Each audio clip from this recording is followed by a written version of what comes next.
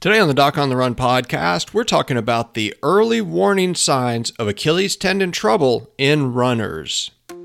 So the big question is this: how are runners like us, who don't like hearing doctors say, just stop running, who know that we simply have to stay active, how do we heal in a way that lets us stay strong, maintain our running fitness, and keep preparing for the next race, and still heal without making the injury worse? Well, that is the question, and this podcast will give you the answers. My name is Dr. Christopher Segler, and welcome to the Doc on the Run podcast. What are the Achilles early warning signs when you're a runner? This is really something that's important to figure out because Achilles tendon problems are one of the worst possible problems you can get if you're a runner. The Achilles tendon is the largest tendon in your entire body, and if it gets injured, you've got a real problem because that's what allows you to pull your heel up off the ground, push off, and accelerate when you run. And what most runners don't understand is that it also helps slow you down and decelerate when you land as a heel striker and you're trying to slow down, absorb force as you're landing while you're running. The Achilles tendon is crucial at both your landing phase and your takeoff phase when you're a runner.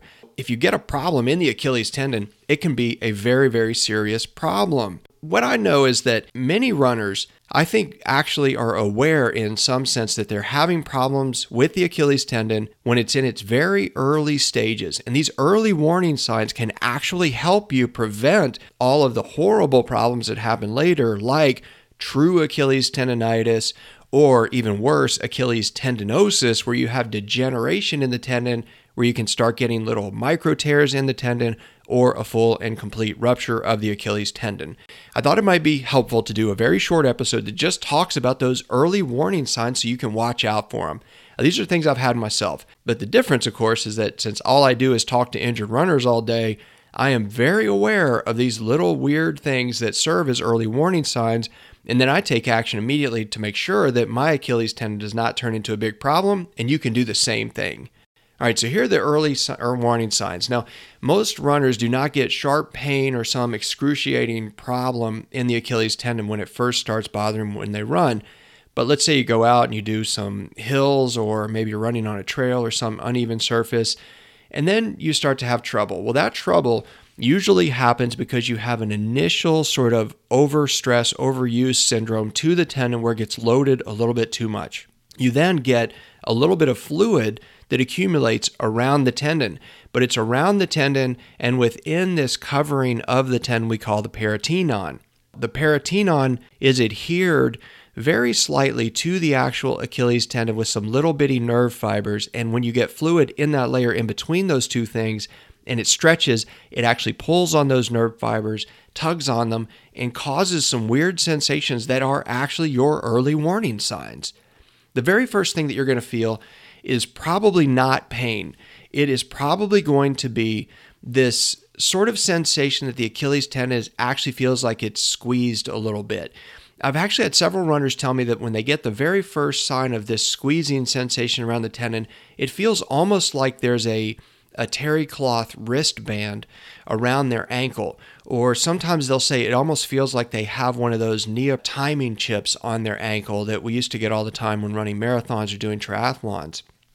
And it's that weird tightness around the tendon, like a rubber band being placed around the tendon, or the collar of a sock being around the tendon. But that's usually the first thing that you notice when you have an issue with the Achilles tendon. That's just a sign that there's some fluid around the tendon and it's stretching those little nerve fibers in between the Achilles tendon and the covering of the tendon itself. Now, if you ignore that and you keep running, you keep training, you keep doing all of your workouts and you stress the tendon some more, it may actually start to feel tight and stiff in the Achilles tendon, or you can get the very first mild sensations of pain. But it's not sharp pain. It's usually this very weird, almost numb feeling or a very, very mild ache just around the Achilles tendon, and that is in what we call the watershed region of the. If you go to the show notes page for this particular lesson, you will actually be able to see an image that I have on there that shows you exactly where the watershed region is and where you're most likely to feel this initial weird sensation. Now, if you ignore that and you still keep training, then it might actually start to become painful. And the third of those early warning signs is where you start to have some discomfort and pain when you get up and step out of bed. And that is pointing to more fluid accumulated in there, and it's getting to be more and more of a problem. Achilles tendon injuries generally follow a pretty standard progression where it goes from this very mild beginning injury where you have some fluid around the tendon to Achilles tendonitis where you have fluid within the tendon itself. The inflammation is actually inside the tendon, and then you get degeneration of the tendon over time that leads to more serious problems where the tendon's actually sort of starting to degenerate and can then rupture.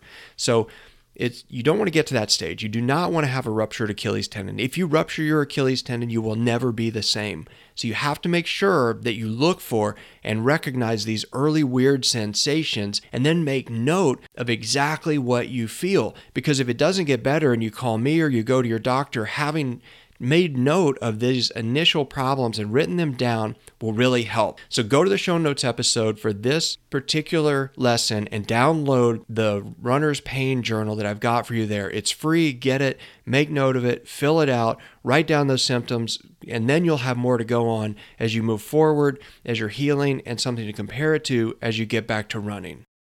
Hey, thanks so much for listening to the podcast. And listen, if you enjoy this, if it helps you, I want to ask you to do a huge favor for me. Please share it with one of your friends. Send it to somebody who's a runner who you think can benefit from the podcast so that they can keep running as well without injury.